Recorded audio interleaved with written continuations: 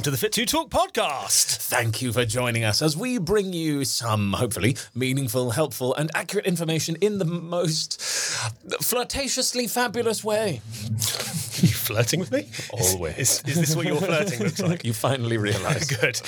We try and make your day just a little bit better, and we also want to remind you that fitness doesn't have to be boring. You are listening to a guest episode during which we are joined by incredible guests who let you in on how they stay well in their lives and careers.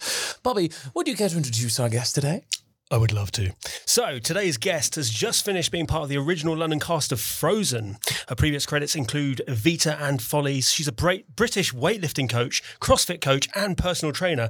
It's the incredibly impressive Monica Swayne. Hi, everyone. Hi. Hi. Hello. How are you? I'm really good. How are you guys? I really wanted you to say, I'm really impressive. Thank you. I am, in fact, incredibly impressive. We have, it's safe to say we've stalked your social media and That's what it's there for, isn't it, though? Precisely.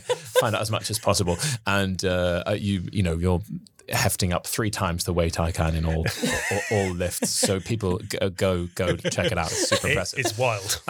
Super wonderful. Before we start, we've got a request. Okay. You look nervous. I do look nervous. I'm nervous.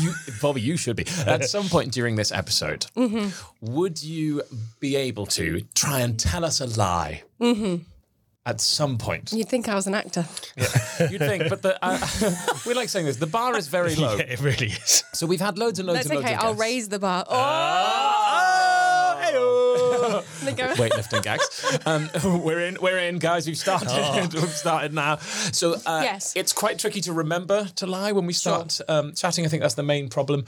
But hey, if you forget, we'll do like 2 truths, 1 lie at the end. Okay. Yeah. So it'll be fine. Glorious. Probably anyway. Yeah. Who knows? We'll see. Who knows what happens during this? So really intense. Are you willing and able to do that? Yeah, absolutely. That's like you're asking me if I'm able to lift the door on an aeroplane. Are you willing and able to do this exit? Please don't use any sharp object on the slide. Right. I was on a plane like a few days ago, and it's always mortifying when they're like, if these slides come out, like, don't throw your child down it. Like, first of all, I don't have a child. I was planning on launching them out the door. Like, who was doing that? Shot putting them out. I'm okay with it. Anyway, that was a strange swerve at the start.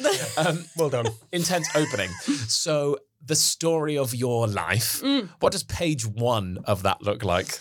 Page one looks like, it's actually very funny because I was watching this video the other day. Page 1 looks like a 2-year-old kid with crazy, buffy hair in the backyard in South Australia with multiple props that belong to the house, with a cassette player, a jumpy jump, a basketball ring, and a 2.5-year-old just choreographing, getting ready to show the neighbours what she has done that day to some 80s song. Wow. First of all, is a jumpy jump a trampoline? Like the small ones that you had, like they're round and they're quite low. The little mini trumpet kind of thing. Yeah, like a jumpy jump. Yeah. I so want one of those now. I now really want to call it a jumpy jump. Jumpy jump. Yeah. I want it. That's so cool. And so where did that take place? Where did that take place? In my home. Yes. So like home for me is Adelaide, South Australia. That's where I was born. And I, as far back as I remember, my mum always put me in, like I started dancing when I was 2. So I remember, actually, this is such a vain story of how I actually started dancing. I was 2 and I was walking I was in the supermarket with my mum, and a girl had a pair of ballet shoes, and I said, I want them. I want those. And my mum went, okay. And then she did the best that she could, and she took me to calisthenics first, which she didn't understand wasn't ballet. Yeah. That's so intense. I'm still not sure what the difference the is. wrong way. And then when I was 3, I moved after a year because we paid the year. So back then you had to do the year, right? You join and you're like, oh, I've got to see the year out. Commit to it. So I did it for a year. It was good fun. And then I started ballet when I was 3, and then it all took off from there. Wow. So, okay. Anyone listening who doesn't know what calisthenics is? Oh, what does yeah. Is look that like? not a thing here? No, it is. It is. Oh, okay, great. But they might not be fitness minded. They might just be performers. Tell us what your calisthenics class is. Calisthenics is like a sport now, isn't it? It's like a registered sport where you have movement, you have gracefulness, and then you have like batons and stuff. But I didn't get to that bit. I just got to the tiny tot thing where you got little skirt and you did some dancing, and then I got taken out and put where my shoes were supposed to be. In ballet class. You're in there going, I don't see any of these shoes around. Yeah. I was promised shoes. Yeah, I was it promised. looked like fun when the girl was doing it in the supermarket, but here... Yeah. This looks different. Yeah. I actually thought you meant calisthenics in a different way. That was a surprise to me. What's your calisthenics? I thought you meant it as like, the exercise thing. As in like body weight. No. So I got super confused. Right. So I specialise in CrossFit, gymnastics, and Olympic weightlifting. They're my two specialties. That's what I coach, and I love it. But I met someone and they're like, "Oh, I'm coming to do a calisthenics workshop," and I was like, "I'm so confused. Yeah. What do you mean? Why are we doing graceful girls in the middle of CrossFit gym? I'm so confused. I don't have any batons. Where is my ball?" No, so they came and they do like, they're the ones that do the strict bar muscle up, the strict ring, stuff like that. Not that.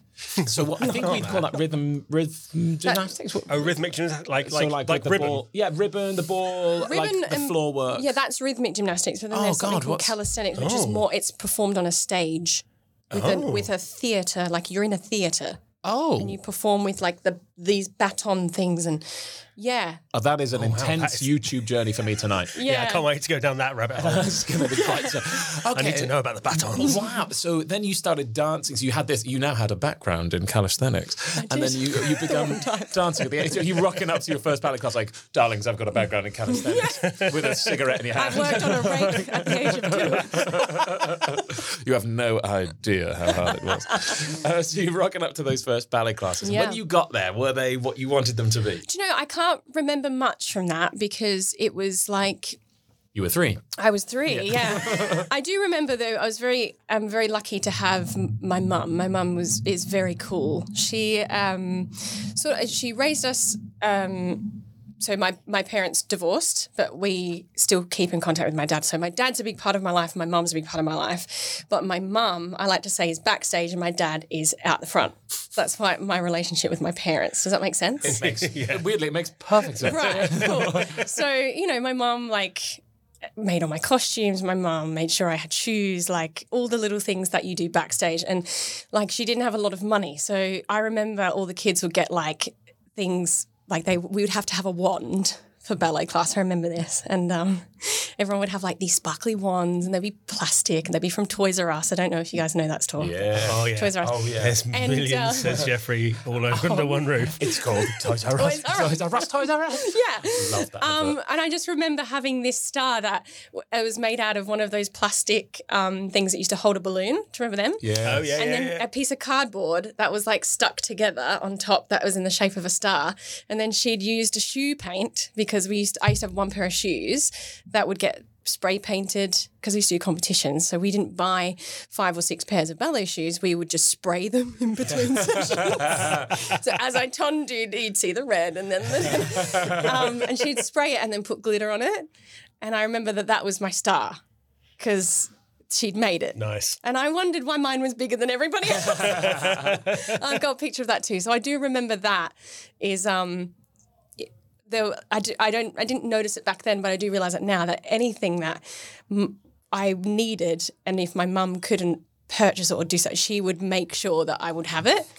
Hell or high water. So glorious. Do you think as an adult though, it kind of means more, right? 100. Oh, it's definitely like, I think the way that, I don't know, my experience growing up makes me appreciate certain things, maybe. I don't know.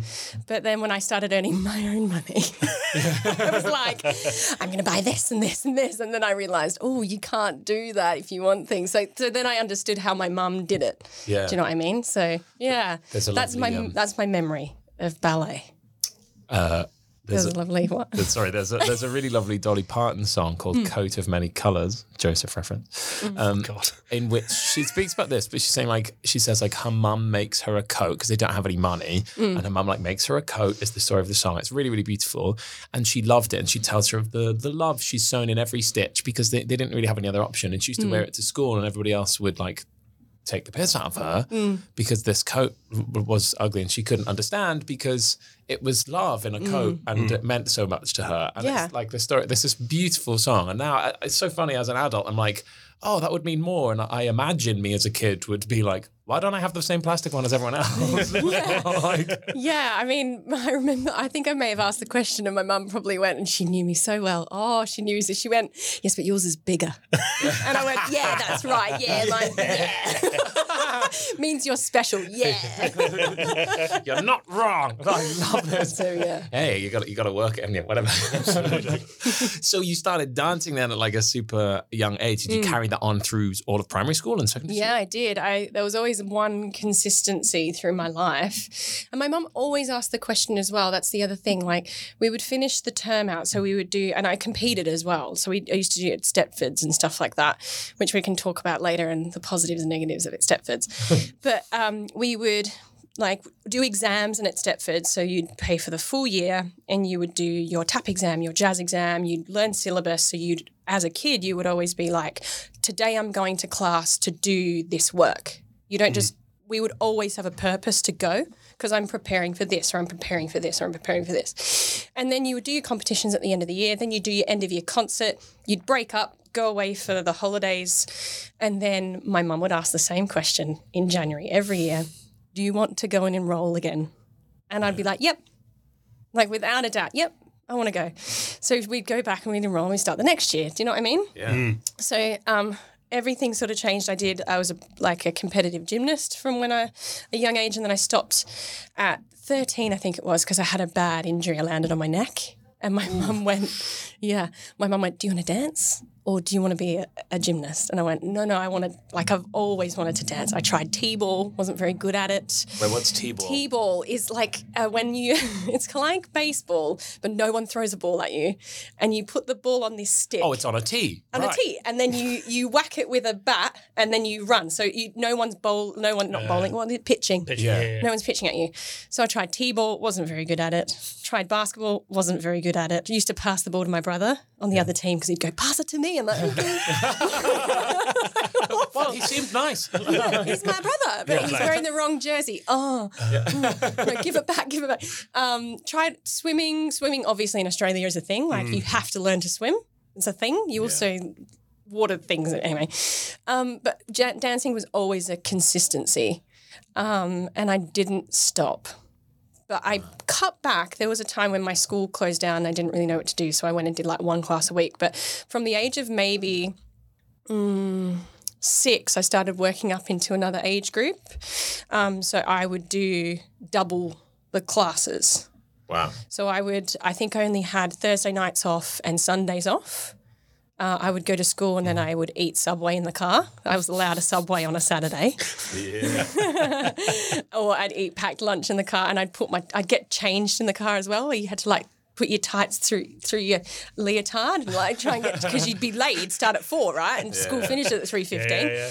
And I lived near the beach and they were up at the top of Adelaide. Mum's driving and I'm like, and if you were late, you were in trouble. Yeah. If you were late, if the door closed and then you walked in and then reclosed the door, you had to apologise you were late. It was that disciplined. So, which I'm also grateful for growing up with discipline. Yeah, absolutely. So, so it was a consistent, very fulfilling life of tutoring, of dancing. It seems really intense though, right? At quite an early age. But when you love something, right? Kids are simple. They're very, very simple beings. If they love something, they will do it. They will continue to do it. I recently went to my friend's place for a barbecue. He's the head of training at WIT, which is where I coach. And he has a 2.5-year-old daughter, bless her, just wanted to sing Let It Go. Non-stop. Perfect. This has been going on for months. I was like, thank you so much. Thank you. I really, really appreciate. Thank you. Oh, I'm so glad that you've chosen this song. Thank you. I've never heard it before. I've never heard it before. I haven't been contracted to this show for 3 years, but yeah, thank you. No, but like she loves it, right? Yeah. She doesn't get sick of it. For months, apparently, this has been going on. She just plays, let it go, sings, let it go. So if kids love something, you're never tired of it. If you love something, it doesn't exhaust you. Yeah. What happens to us as we get older? You know what happens? We then get told to grow up. We get told to grow up. We get told to go. I was very grateful. My mum never told me to go to uni. She never told me that I had to study. She was like, you do what makes you happy. And I've always done that. I've always done if the inside of my tummy goes, and I go, oh, I don't like, and then I remove myself. Because A, life's a bit too short, and B, nobody has the amount of money to make me work for something that I don't enjoy. Do you know what I mean? Like, it's so destroying. So, you know, as long as you enjoy it, it'll never exhaust you. Do you know what I mean? I can't remember the word you just said, what I think you would call like dance festivals here. Oh, it's Stepfords. Stepfords. Yeah, which I'm assuming is very similar to the sort of dance festival thing. I mean, Bobby, but perhaps is better equipped to answer that than I am. But because a font of knowledge about dance festivals. Yes, it comes up quite a lot here. But you said positives and negatives to doing those or being part of those. Like, what did you mean with that? So, like dance competitions are like they're an interesting thing to put yourself into, especially now. Like times have changed now. Like kids have changed, obviously, and like I said, my mum was never one to push me into anything. She rarely understood what was happening. Like, yeah, I'm in the second row. Okay, cool. What did you do? Were you late? Like, do you know what I mean? So, you know, you get, and I work with kids now. You kind of get parents sometimes that are like, I asked a kid once. I was like, what do you want to do? Like when you grow up, like she did the routine for me. I was like, what do you want to do? And the mum went, she wants to be on Broadway. And I went, no, you're lucky that you're in this room because my mum wasn't allowed in my rooms. But what do you want to do? And she went, I don't know. I said, do you want to dance? And she goes, yeah. I said, that's all that matters. Just dance and enjoy it. Yeah. So competitions for me, if I look back on it, I'm really grateful that my mum put me through that. I used to do like 28 routines. So I used to do troops, duos and trios and solos. So I was really grateful because it taught me like how different people respond to a competitive environment. Yeah. I learned how to deal with emotional and mental manipulation at a young age because people take these things seriously, right? Oh, like so seriously. And then all of a sudden, I used to take them so seriously. And now I look back and I go, actually, I'm grateful for the lessons I learned. So you learn how to deal with nerves. You learn how to channel certain energies at the time, like being overwhelmed. Like there were times where I would forget my routine on stage and then you'd just make it up. And you'd make it up, and I came second. I was like, great. Do you know what I mean? Like, she was really in the moment. She was in. I'll do this every time. Like it was like a national routine, like where you had to do like a dance. And I think I don't know if I had the tarantella, but I was like, I'll just do the same thing again. I'll just do this with my tambourine. I'll be fine. But yeah, like how to deal under pressure, how to deal with people, how to prepare, just things like that. So I think it's great to and I say this to my weightlifting clients, I'm like, it's always good to go and do a competition because you just, even if you like bomb out or you don't get anywhere, you walk away from that experience and you go, oh, wow, I learnt this today. I didn't know that that's what happens when this happens, or when you step outside your comfort zone and you put yourself under pressure, you learn things about yourself, essentially. So I'm really grateful for the years that I did all of those at Stepfords because it then got me ready for the audition rooms and it got me ready for the industry. Do you know what I mean? Like if you can't deal with rejection, then the industry, the performing industry, isn't the greatest industry. You can't take that. It's never rejection. It is always redirection. You can't take a rejection as a personal thing. You just have to go, that's one person's choice and decision. But the job that I did, what I put out on the stage, what I put out in front of that panel, I'm really grateful and happy that that's what my business produces. And if they don't want to hire that business, then that's fine. Someone will. Does that make sense? It makes perfect sense. Absolute sense. Yeah. Yeah. So how did you make that transition then? So you spent your early years dancing. What happened next? What's between career and this is a really fun story. I like telling this story. So I finished high school and I auditioned for WAPA, which is the Western Australian Academy of Performance. Which is where my wife went. Yeah, almost lived in Perth, almost. Didn't, because I didn't get in. I failed. I didn't get through the audition. I remember singing Everything's Coming Up Roses. I'd laugh about it now because I couldn't sing. I didn't get through the initial cut, basically. Went in, auditioned, and they were like, thank you so much, please leave. Bye. Bye. So I auditioned for WAPA, didn't get in. And that was at the age of 17, 18. And my mum goes, what do you want to do? And I said, well, you know what? I'm going to do another year of dancing because I danced at Barbara Jane Dance Centre in South Australia. A really good school for just preparing you. She's very good at teaching performance. Mm-hmm. So you can learn to dance, but how do you perform that? Do you know what I mean? You know exactly what you can have a room full of people that can do an arabesque, but if you can do an arabesque with energy and you can reach the back of the balcony with that arabesque, you're hired. Yeah. Do you know what I mean? So she's very good at teaching performance as well as dancing, and I owe a lot to her for that because I was always a very good tapper, very good dancer, but when it came to performing, I just didn't have that. And so also the girls that I danced around just inspired me a lot. So I was really grateful that I went there.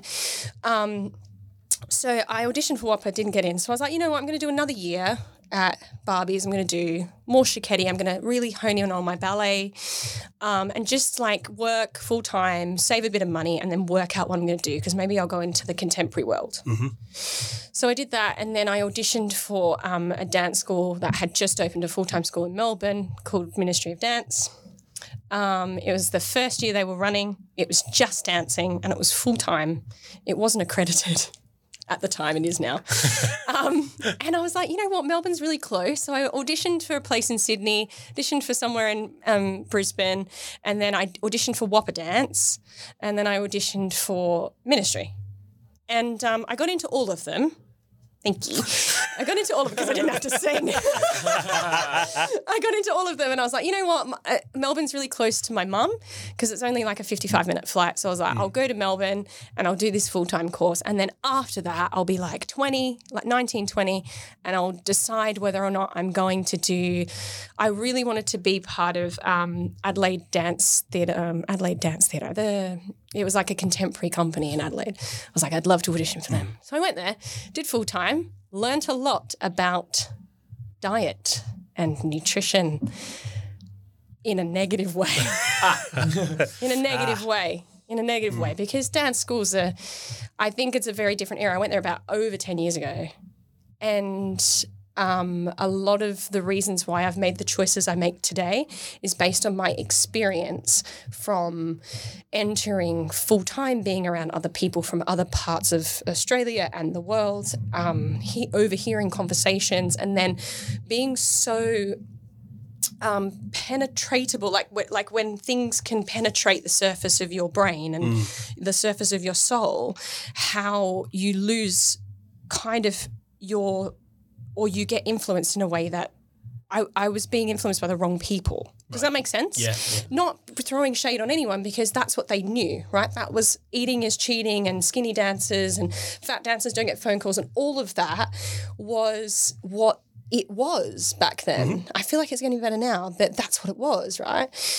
And then I was in a jazz class and I really love Broadway jazz and one of the teachers saw me and she was like, oh, you should come and just do this audition for this show that I'm doing. It's Dirty Rotten Scoundrels. It's going to be Adelaide.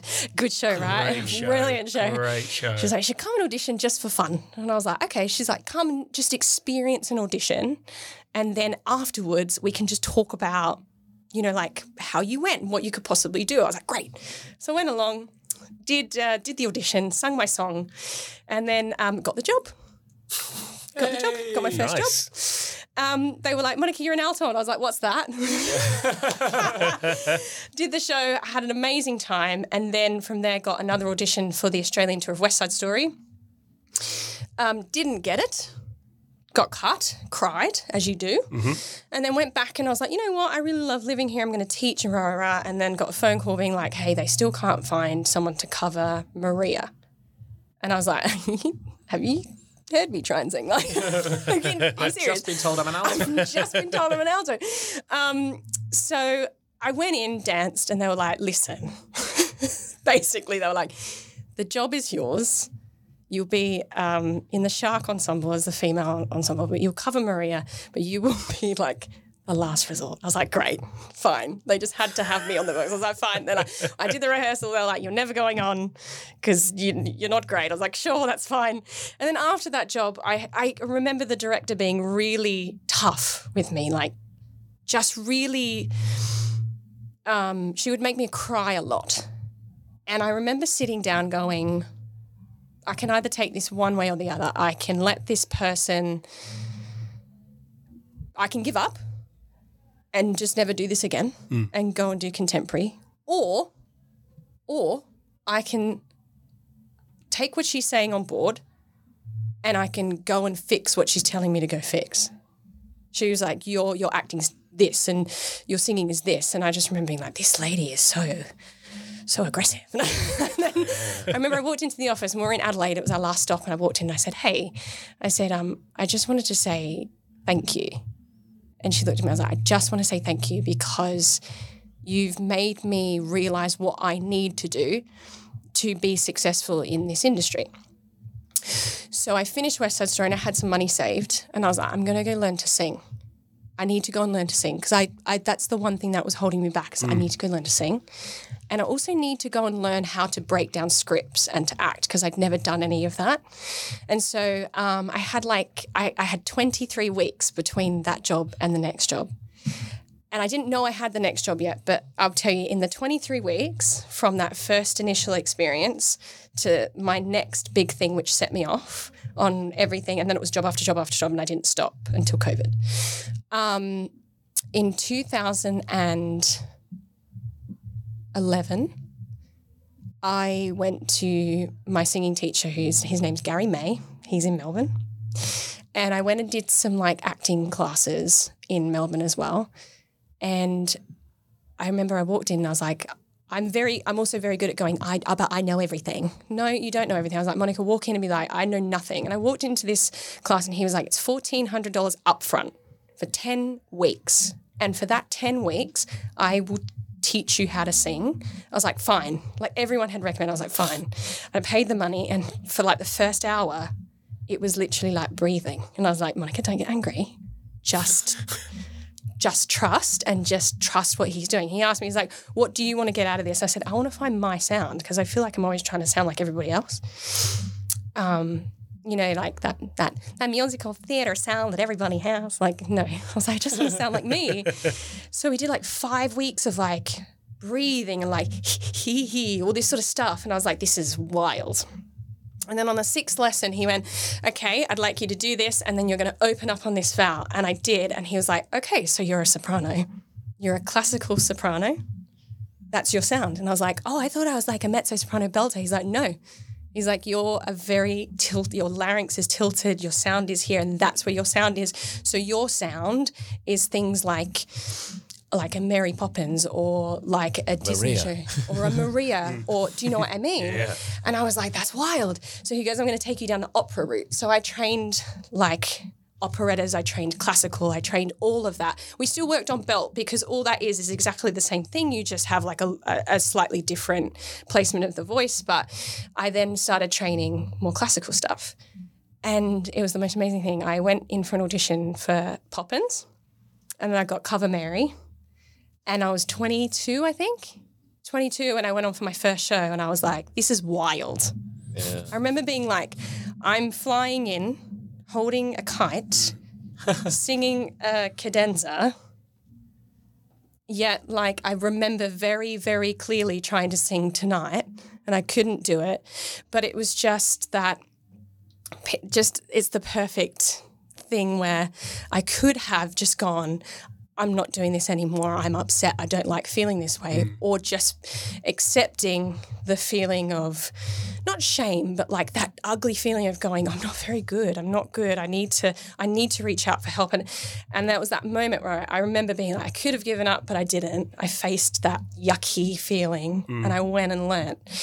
That's testament to you though, isn't it? That because, you know, I wasn't there, so correct me if I'm wrong, but I don't think that director handled that very well. Or there may have been a kinder way to deal with you. I know what you mean. That way. And I know the outcome was positive and you've turned it into a positive, but surely there was a way to get that outcome without making you feel like shit. No, I appreciate it. Fair. I appreciate it because I still stand by it. No, but that's your truth, right? Mm-hmm. For me, I think the way that director did that is based on either you're going to give this feedback to someone in a very neutral way, right? Very blunt way. And that takes a type of personality to respond to that. And I guess maybe that person, I don't know how to say this without offending people. Like, if you give coddling advice, you will constantly work with people who need to be coddled. Right? Yeah, I don't think I mean coddled. I mean, you know, I think there is a duty of care to people. And if people weren't mentally as strong as you to deal with that, then that could have caused somebody real problems. And that doesn't mean all the way to the other end of that spectrum. You're talking today. We're talking about 12 years ago. Exactly, yeah. Like the stuff that happened in shows 12 years ago, you would not be allowed to work today if you did things 12 years ago. Do you know what I mean? So mental health wasn't a thing back then. You know, like, and we'll touch on this later, but like we were brought up to say yes. We were brought up to say yes. We were brought up to get up, and we never were allowed to sit down in class. Even when putting our shoes on, we weren't allowed to sit down. Like, mental health wasn't a thing. You would come into work if you were on death's bed and you would perform. And the moment you were not on stage is the moment that you couldn't get up off the floor. That's very different to today, where you would call your company manager and go, hey, I need a mental health day. Yeah. Do you know what I mean? Very different headspace. Do you think there's enough support for that now? Too much? I think it's changing. Yeah. I think it's changing, and I think it's changing for the better, especially like for those casts who brought shows in after COVID. Like I can tell you my experience personally coming out of, so we all got contracted on Frozen before COVID, and then the experience for me coming out of COVID into the theatre in the capacity that we were put under. No shade to anybody. Nobody knew what was happening. Disney tried to keep us as safe as possible. We were tested every day. And then like towards the end of the year, sometimes we had optional second testing throughout the day because people were like trying to gear up for Christmas, and it was like not great because Omicron came and it was but I suffered. I've always had depression. Ever since I was 16, I remember going to the doctors and I was like, what is this? And they're like, okay, well, that's this. You can do this and this and this for it. I was like, no, I've always wanted to work like with CBT, work on it and being able to understand my lows and being able to work through it in that way. And as I got older, it got easier. So I'm able to understand when I go into a low, and I'm able to just adjust my life according to that. And then I never really experienced anxiety until I came into the show after COVID. And I've never left the stage, ever. And there were multiple shows where I couldn't breathe, I couldn't sing, I would disassociate and I would cry and I'd have to just leave the stage because I was having an anxiety attack. And I couldn't put it down to anything. I couldn't tell you what had triggered it. It was just the overwhelming stress of the experience that the show was for me. I wasn't the only person everyone had different things going on.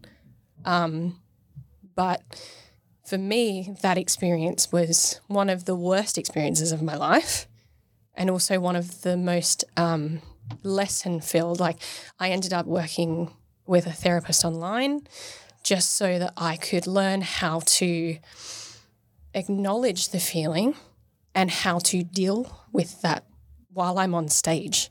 Because it's one thing to have an anxiety attack on the train, but it's another thing to have an anxiety attack mid-lift or mid-soprano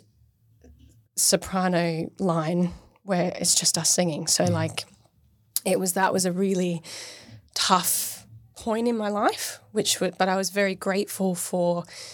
I had Joe Griffiths around as my partner, and he's one of the most beautiful people. I think he's going back into Hamilton. He's amazing. He was also sort of processing things himself, and then there'd be moments where we'd be preset on stage and he would just grab my hand, and because he could just feel me.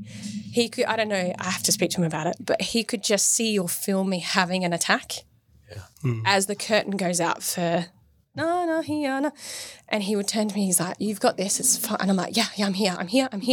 And I'd be crying and he'd be like, "You've got this, we've got this." And then the curtain would go out and I would do the whole opening number in tears, and I'd come off and I'd be like, okay, I need to calm down. Also, that show doesn't stop, so you just have to deal with stuff while you're getting changed. So, yeah, I don't know how we segued here, but basically mental health, right? Yeah. It has to be. And I don't think there can be too much, because you also just don't know. You don't know. Everyone has a different, like, intensity of how they feel it, right? I personally think I'm a very mentally strong person, as well as being physically strong, but mentally strong, right? I thought I would be the last person to miss a show because of an anxiety attack. I had an anxiety attack during warm-up. I disassociated and I don't remember anything else, but I woke up on the floor of the dressing room. The show was going on and the girls in the dressing room had called company management, were like, "Monica's having an anxiety attack," and I was on the floor and I don't remember anything, but I woke up in the middle of Act 1.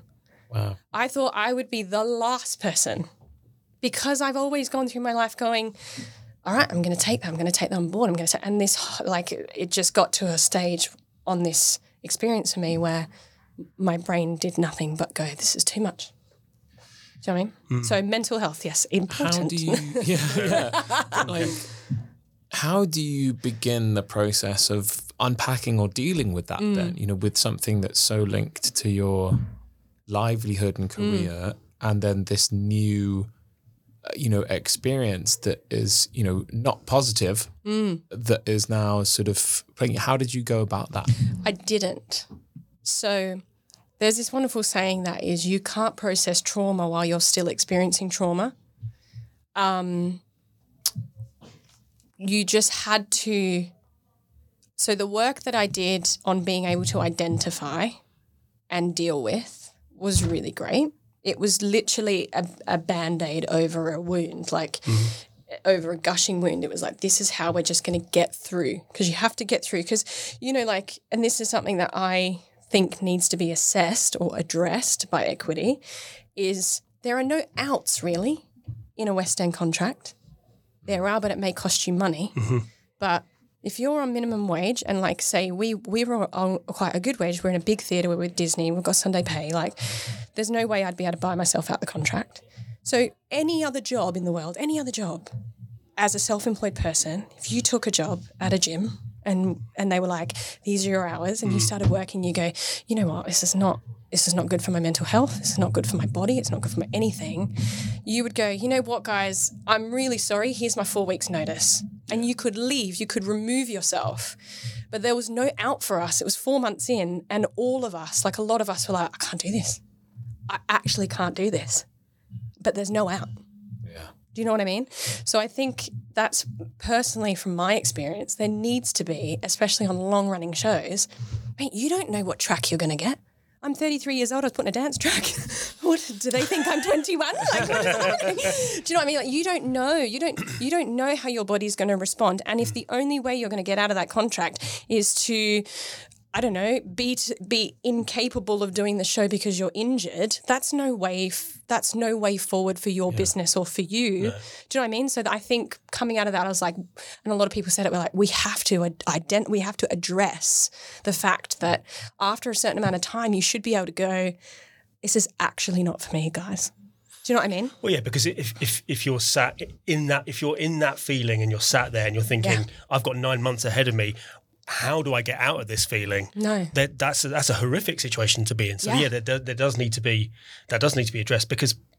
Realistically, we are self-employed, but we have none of the benefits necessarily of being self-employed because we are essentially contracted. Yeah. We can't employ ourselves. And we can't, and we're not allowed to do anything outside of that. So you're like, this is no way to work. Yeah. But I did. I ran my whole business. Yeah. I ran my whole online The way I got through it is by deflecting, which isn't the most healthiest way. So I had my training. Like I said, I've always grown up working towards something, right? So in this situation, the best thing I could have done was go, okay, how do I flip my mental state into something that I can focus on that I'm going to be mentally okay?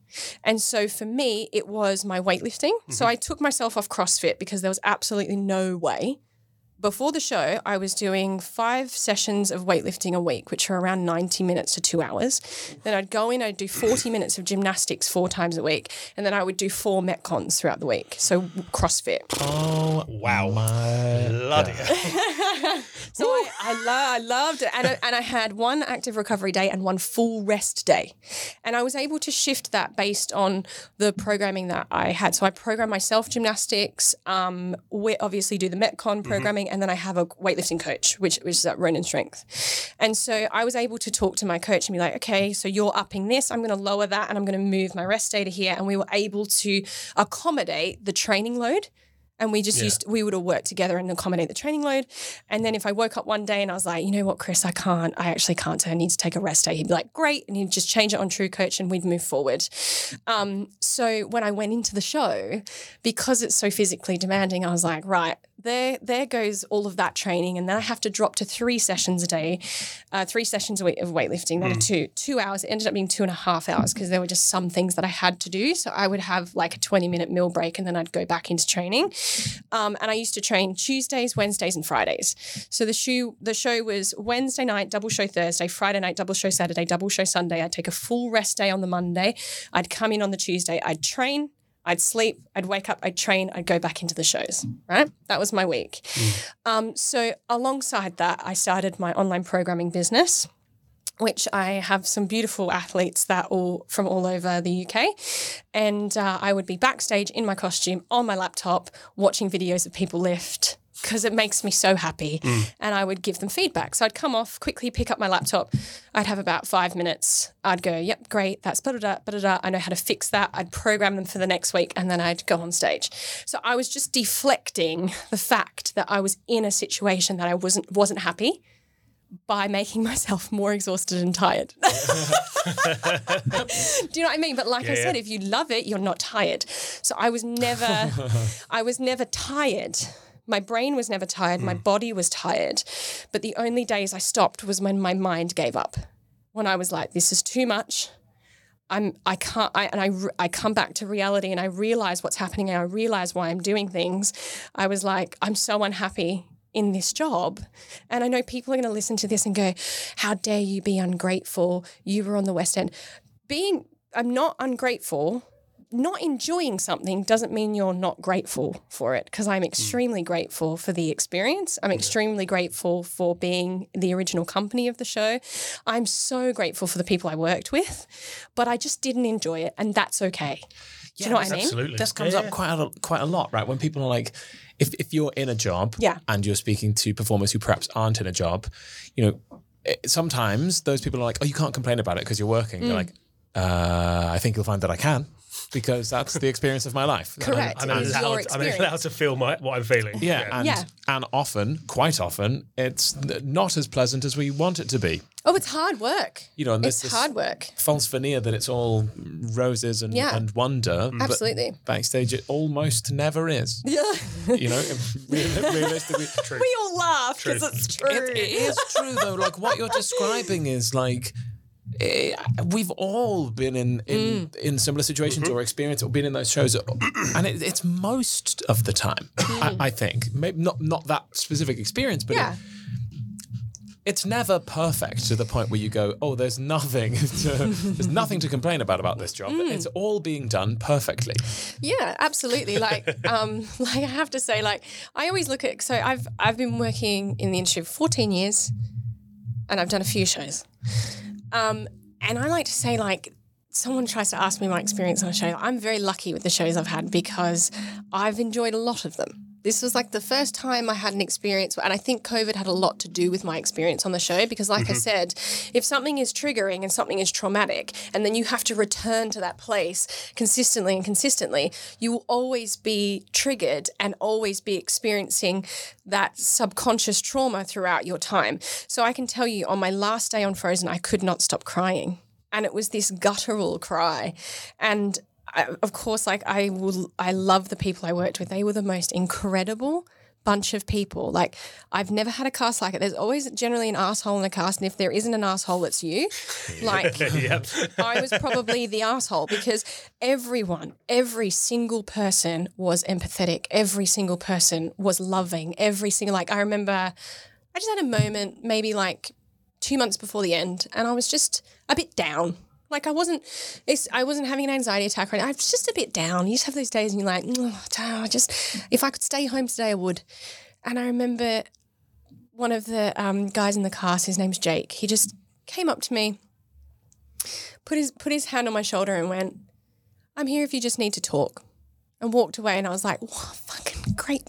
I have the most amazing people in this building, and I'm so grateful because if there is, like, you know, you've done shows, if there's like the little pettiness and the groups and the fights, if there was that, I probably would have been like, how much do you need for me to leave?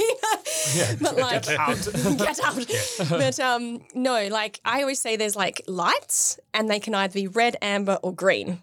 So you've got things like the company that you work for, is it red, amber or green? You've got things like your costumes. Do your costumes suck? Are you spending the whole show underdressing? Like, do you know what I mean? Like, red, amber or green. Your actual track, red, amber or green. Like, your job, is it fulfilling? Are you standing in a free? Have you chosen the wrong freeze during tech and then for the whole show gone, I should not have Frozen like this?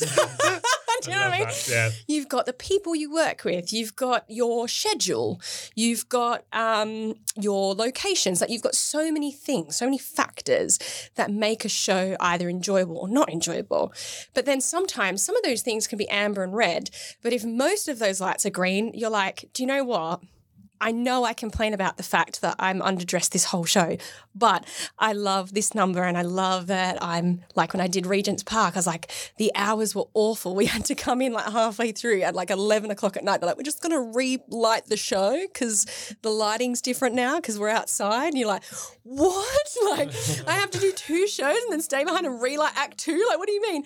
But it was like, the show, the choreography, the direction, everything was so insane. Yes, I'll come back at 11 and I'll reshut. You know what I mean? Let me complain for 10 minutes, but then I'll come back. Yeah.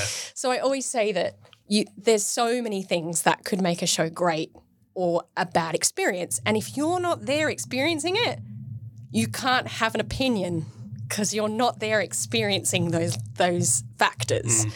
You know what I mean? Even something, I remember, this is really funny. So when we went into the theatre for Frozen, there's a bit in Hygge where we finish Hygge and we run around and we do this quick change and we have to grab these leaves to come on for the kick line. And they're like, so here are all your leaves, and they were on the floor and they had our names on it. And I just picked my name off the floor. I picked my leaves up and I put my leaves on this hook on the wall. And I just went, I will not be bending down 8 shows a week to grab those. And the stage manager went, yeah, that's fine. That's fair enough. I was the first person out anyway. I was like, they will be on the hook, because I literally ran off, took my towel off and just went, who got on stage? And everyone's like, what? I remember my friend went, I love that you just did that. And I went, do you know what that's called? It's called experience. Because I can tell you 4 months in, I'm going to be like, I can't believe I have to bend down to pick these up. And it's the little things like that, right? It can be just the littlest thing on a show that makes you go, I hate this job. I hate it so much. And then the new cast came in and I noticed that they put them on the floor and I went, they don't get to choose. You made an error. You made a big Bad times. So, yeah.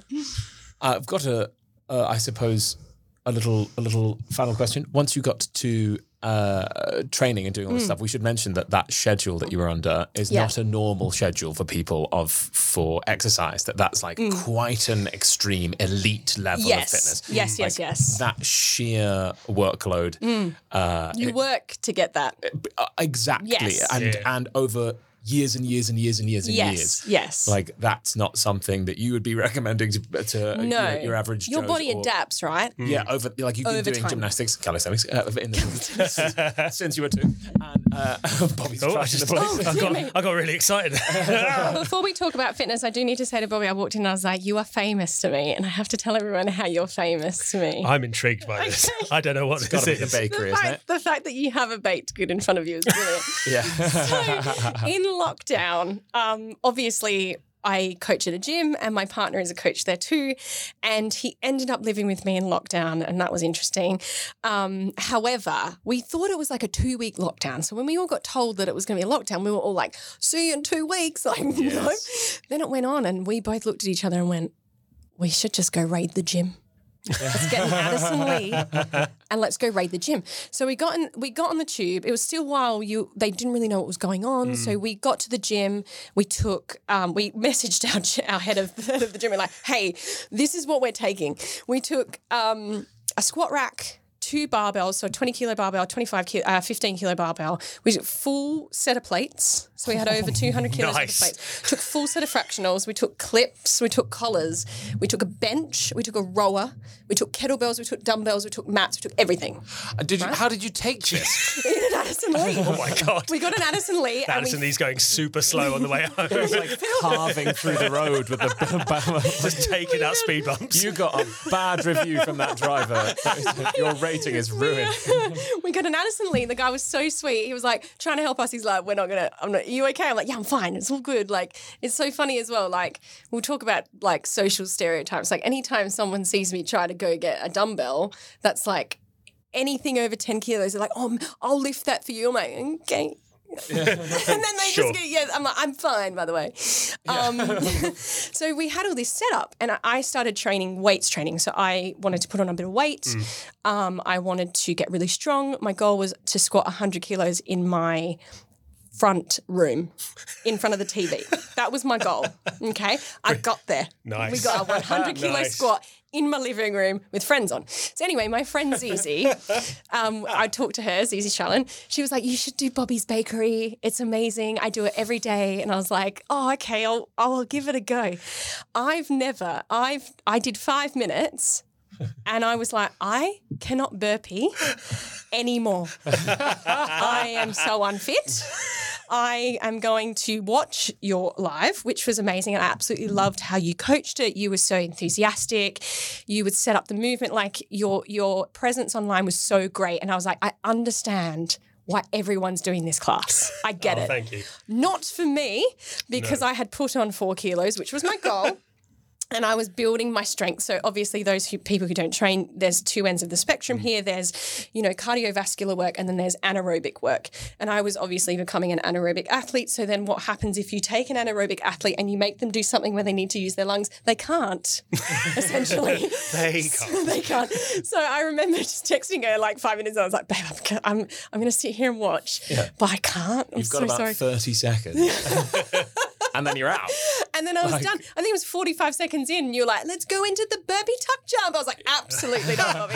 And also, if you've been doing like old school, a proper weightlifting training, then you're used to like 3 to 5 minutes of rest, if not longer, right? If you're doing like... That's the other thing. Like, you look at my training volume and I say 2.5 hours, right?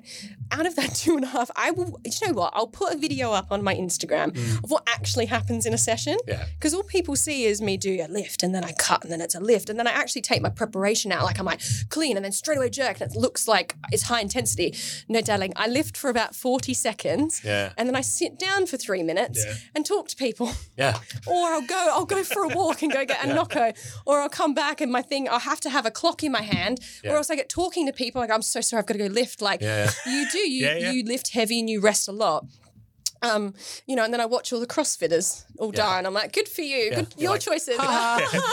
Enjoy that assault bike. Have fun. I find that really tricky to try and explain, not tricky to explain, but for clients to understand when they come on board and they do this for the first time and they're like, these rests are really long. And you're like, yeah, you're kind of working for some strength right now. And they're like, sometimes people will go, I took like a minute that time because I felt like I could start up, and I'm like, I know you could feel like you could do it again, but the physical stuff that is happening in your body hasn't happened yet. So if you could just, I don't know, read a book if you need to, I don't care, but like just set a timer and take the time. It's so crazy. There was this study that came out, and I was actually listening to a podcast, and it was about the reason why muscle goes into fatigue, and the reason it does is because of heat, right? And they've made these gloves that people put, because you obviously have heat receptors in your hands, in your feet, and in your forehead. And they've engineered these gloves that are at the perfect temperature so that you don't go into vascular constriction to reset the muscle to zero. So like you would be doing, say you're doing like submaximal squats, right? And you can do like, yesterday I was doing double pause back squat on like submaximal weight. So around like 95%. I was doing pause back squats. And I would pause the back squat, stand, and then go for the second one. Obviously, it's harder because the muscle's heating up. It's going to failure. And then I'd rest for 3 minutes and come back, and it's still not the same, right? Yeah. These gloves apparently reset you so that you get up and it's like you've never done it. I refuse to accept this. It's a thing. It's a thing. And I was like, where are these gloves? Because you've also got the ATP chemical in that'll be drained. So I'm very skeptical. I feel like I need to experience these gloves. Yeah. I'll try and find this. It's on my phone. I'll send you the podcast, and you can post it somewhere on your story so people can listen to it. But it's all of this study. They tested it with bar dips and getting these people to do bar dips to failure, and then getting them to wear the gloves and then going again, and the results have come from that. So okay, interesting. I just want to say that if you are still with us in this podcast, then the apparent disco that is happening somewhere in the background, there is something wild going on here. We're not sure where it's coming from. We are in a very secure room, so how loud is it? Yeah, that's what's concerning. I'm not really sure what that is, but safe to say we haven't just got music playing in the background for Bants. No. You were going to ask me something. You were going to talk about sheer volume of training. Oh no, I cut you off. I was just saying that because you said you're on a show and do this stuff that's not a normal exercise schedule for people. So I didn't want people to listen to that and then go, oh, I'll do that. Absolutely not. No. Do not do it without you need to work within your parameters, right? Yeah. I remember people on the show would be like, how do you do it? And you're like, you need to understand where I've come from. Yeah. So like and I feel like the company at the beginning, were really like, they would be like, you need to stop. And I'm like, no. I actually need to not stop. Like, if anything, this is nothing compared to what I was doing. So I was the training volume I had on the show was optimal for me to stay free from injury. Yeah. Still work towards my goal of qualifying for competitions and staying happy and healthy. Yeah. Does that make sense? I cut it out as we went along because, exhaustion is compound. People don't understand this. Exactly. People think that, it's okay. I've got through 2 months of this. I'm fine. No. It's going to keep getting harder. Like, you're in a deficit and you're not recovering, which is, that brings me to like scheduling of shows, right?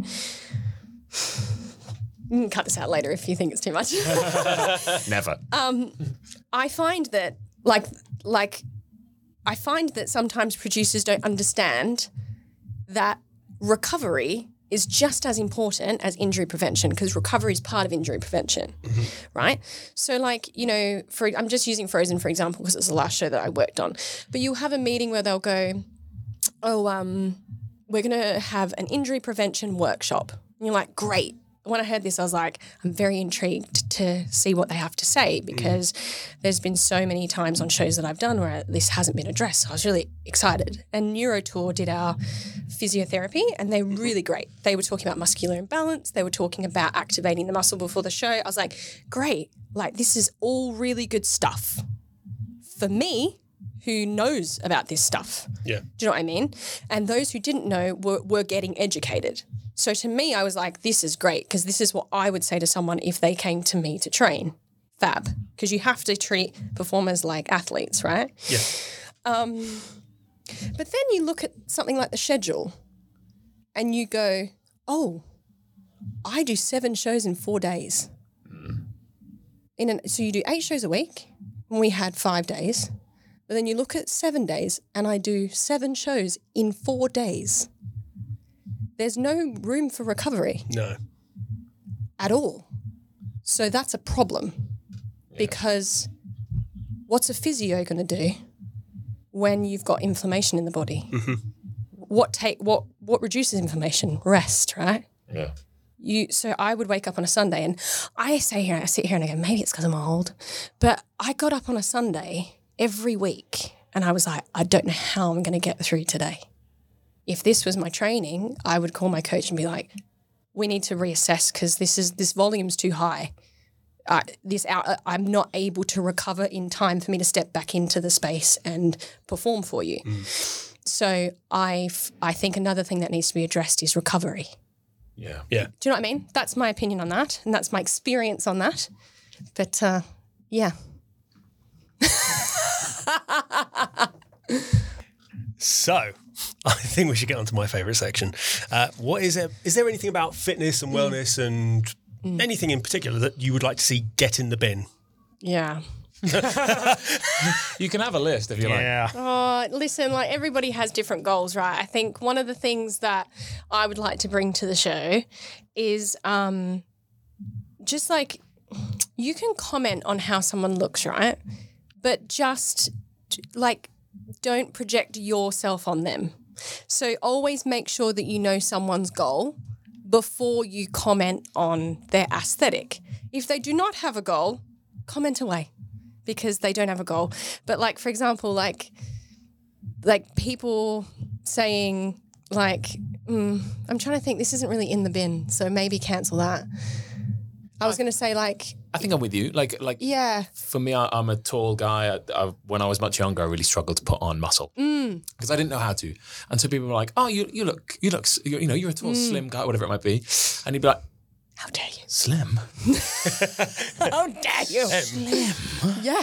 And then for days, I'd be like, "Oh my god!" And it would really bother me. And actually, they were trying to compliment me. Yes, but no, that's not your goal. It was my goal was different. So I think, is that kind of what you mean? I kind of mean like, what needs to get in the bin is people just just saying what am I trying to say? Like if I go, oh my God, you look so like toned and you go, sorry, they go, oh, you look so toned. And you go, yeah, but I don't want to be toned. It's like, find someone's goal out before you comment on what you think is good about them. Do you know what I mean? Like I have a best friend who is she's got like really a beautiful back. Like in my opinion, she's very toned and she has nice traps and good shoulders, but she's genetically like that. And she hates it.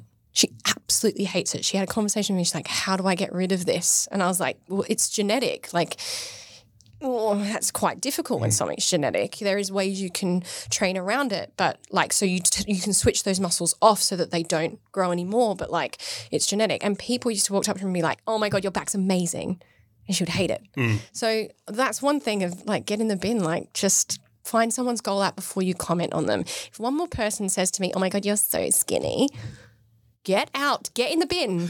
I try so hard to get to 70 kilos and get big legs, and you're telling me that I'm so slim. Like, go. Someone called my lifts cute the other day. I was like, get out. Get out. That is a 90 kilo clean. Get out. I don't think I've ever seen a cute lift. No, what constitutes a cute lift? Lifting in Crocs, maybe? I don't know. Maybe like Dirty Dancing? But they're also like... Oh, God. Oh, my God. Yeah, I went there. I've got to have one an episode. He's got to give me one. And the lifting and sliders. When people wear sliders and socks and they're doing back squats, like, get in the bin. Yeah. Sliders belong nowhere near a gym. No. Also, they're not as comfortable as everybody says they are. I'm just going to throw it out there. No. Oh, I quite like... I like sliders at home. I rock around in sliders at home. Yeah. But not in a gym. I'm not going to the gym in sliders. No, and Ugg boots at the gym need to not be there either. Boots at the gym. Ugg boots outside your house. Crocs at the gym. Crocs at the gym. So, yeah. But I think for me, getting the bin would be kind of, I know it's not as like simple as saying something like, oh, women's clothes don't have pockets in them, but like, yeah, like I think...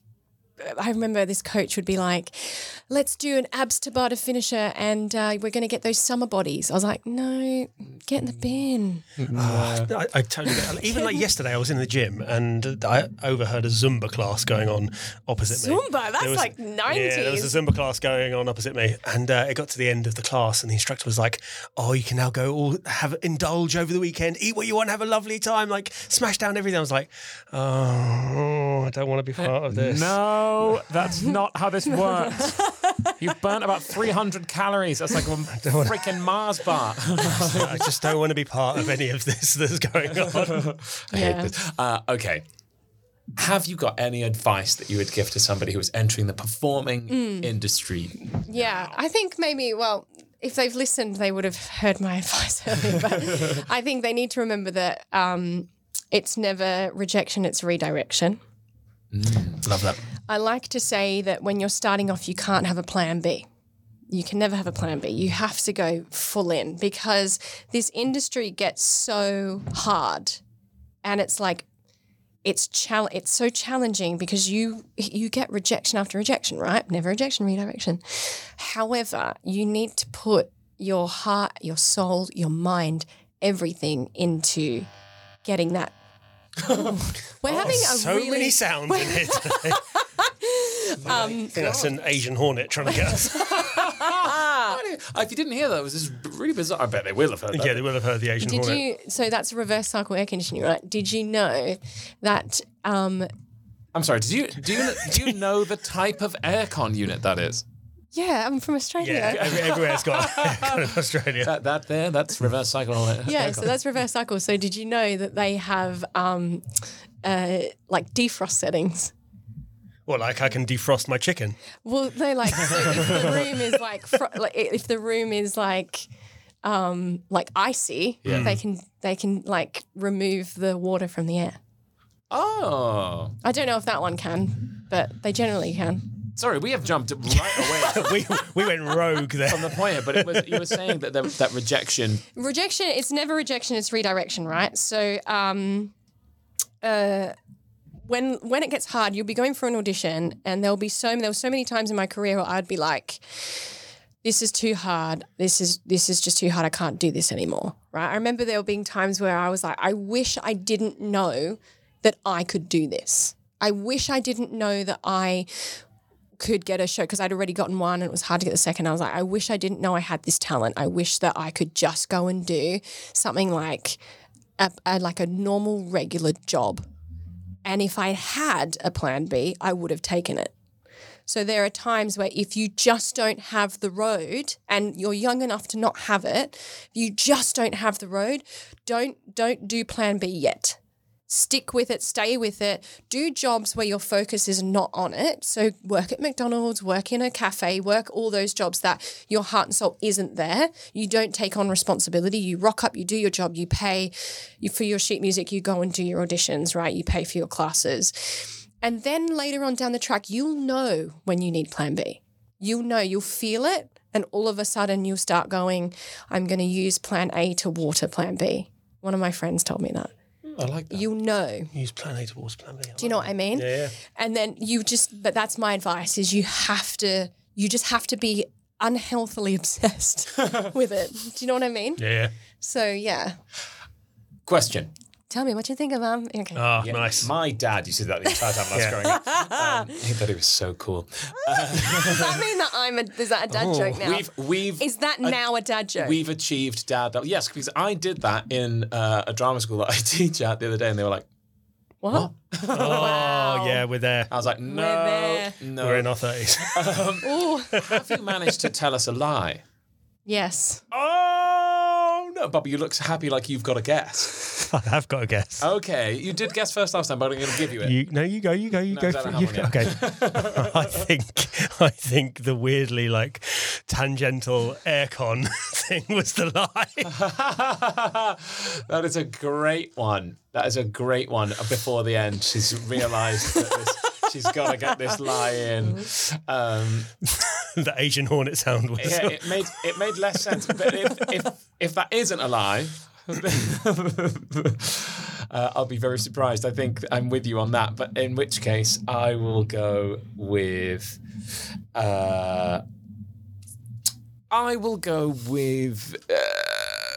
doesn't remember anything. Calisthenics right at the start. I'm going to go for the very first thing. Nice. First thing. Nice. No. I did calisthenics as a kid. And I have videos of me telling other kids what to do at the age of 2. And the aircon?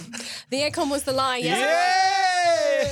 However, I must add, aircons do have a dehumidifier setting. Not a defrost. But not an issue in this country, right? Because there's no humidity. No, none. We have one final section. Oh, yes. Yes. This or that. A quick fire round of questions Oh my in which gosh. I will just ask you many, many things. This is like on Friends where he's like, This is exactly what this Is is. going to be my hit? No. Exactly. Okay, 1 now, minute. Bear with me. Okay. Because a quick question. Okay. You said you are vegetarian or vegan? Vegan. Vegan? Okay. I don't advertise it though. Great. Okay. Okie dokie. 1 minute on the clock. 3, 2, 1, let's go. Eggs or veggie bacon? Veggie bacon. White bread or brown bread? White bread. The US office or Friends? Friends. Cardio or resistance training? Weight training. McDonald's or Burger King? McDonald's. Singing or acting? Both. Follies or Evita? Folly, sorry. Yoga or Pilates? Pilates. Family Guy or Love Island? Oh, Family Guy. Domino's Pizza or Papa John's? Papa John's. Sport or dance? Dance. Alcohol or chocolate? Chocolate. Matching socks or mismatching socks? Both. Coke or Pepsi? Coke. Frozen or Light at the Piazza? Like Light at the Piazza. Game of Thrones or Glee? I've never watched either. Book or e-reader? Book the what? Book or e-reader? Oh, e-reader. Clean shaven or beard? Beard. Personal chef or personal stylist? It was chef. Guitar or piano? Guitar. Sexy body or sexy mind? Sexy mind. Shower or bath? Shower. CrossFit or dance? Dance. Dogs or babies? Dogs. Snakes or badgers? Badgers. Theme park or water park? Water park. Running or walking? Walking. Tea or coffee? Coffee. Bobby or Stefan? Both. Hey, 56 seconds. Oh, I could feel the pressure. About halfway through, I was like, It was I need getting to speed intense. this up. I was like, oh my God. There was a bit where he said dogs or babies, and I was like, dogs. Oh, well, that's a good answer. That's good to know, isn't it? It's good to know sometimes. It's good to know your opinion between snakes and badgers. Yeah, that's the important one. That's the one that counts. We've all been waiting for that one. Well, thank you, Monica, for coming to join us today. Thank you so much for having me. Yeah, it's been a blast. Thank you very much for coming in. And thank you at home or wherever you might be for listening. Wherever you might be. Wherever. Yeah. That's right. Dad. Full dad jokes.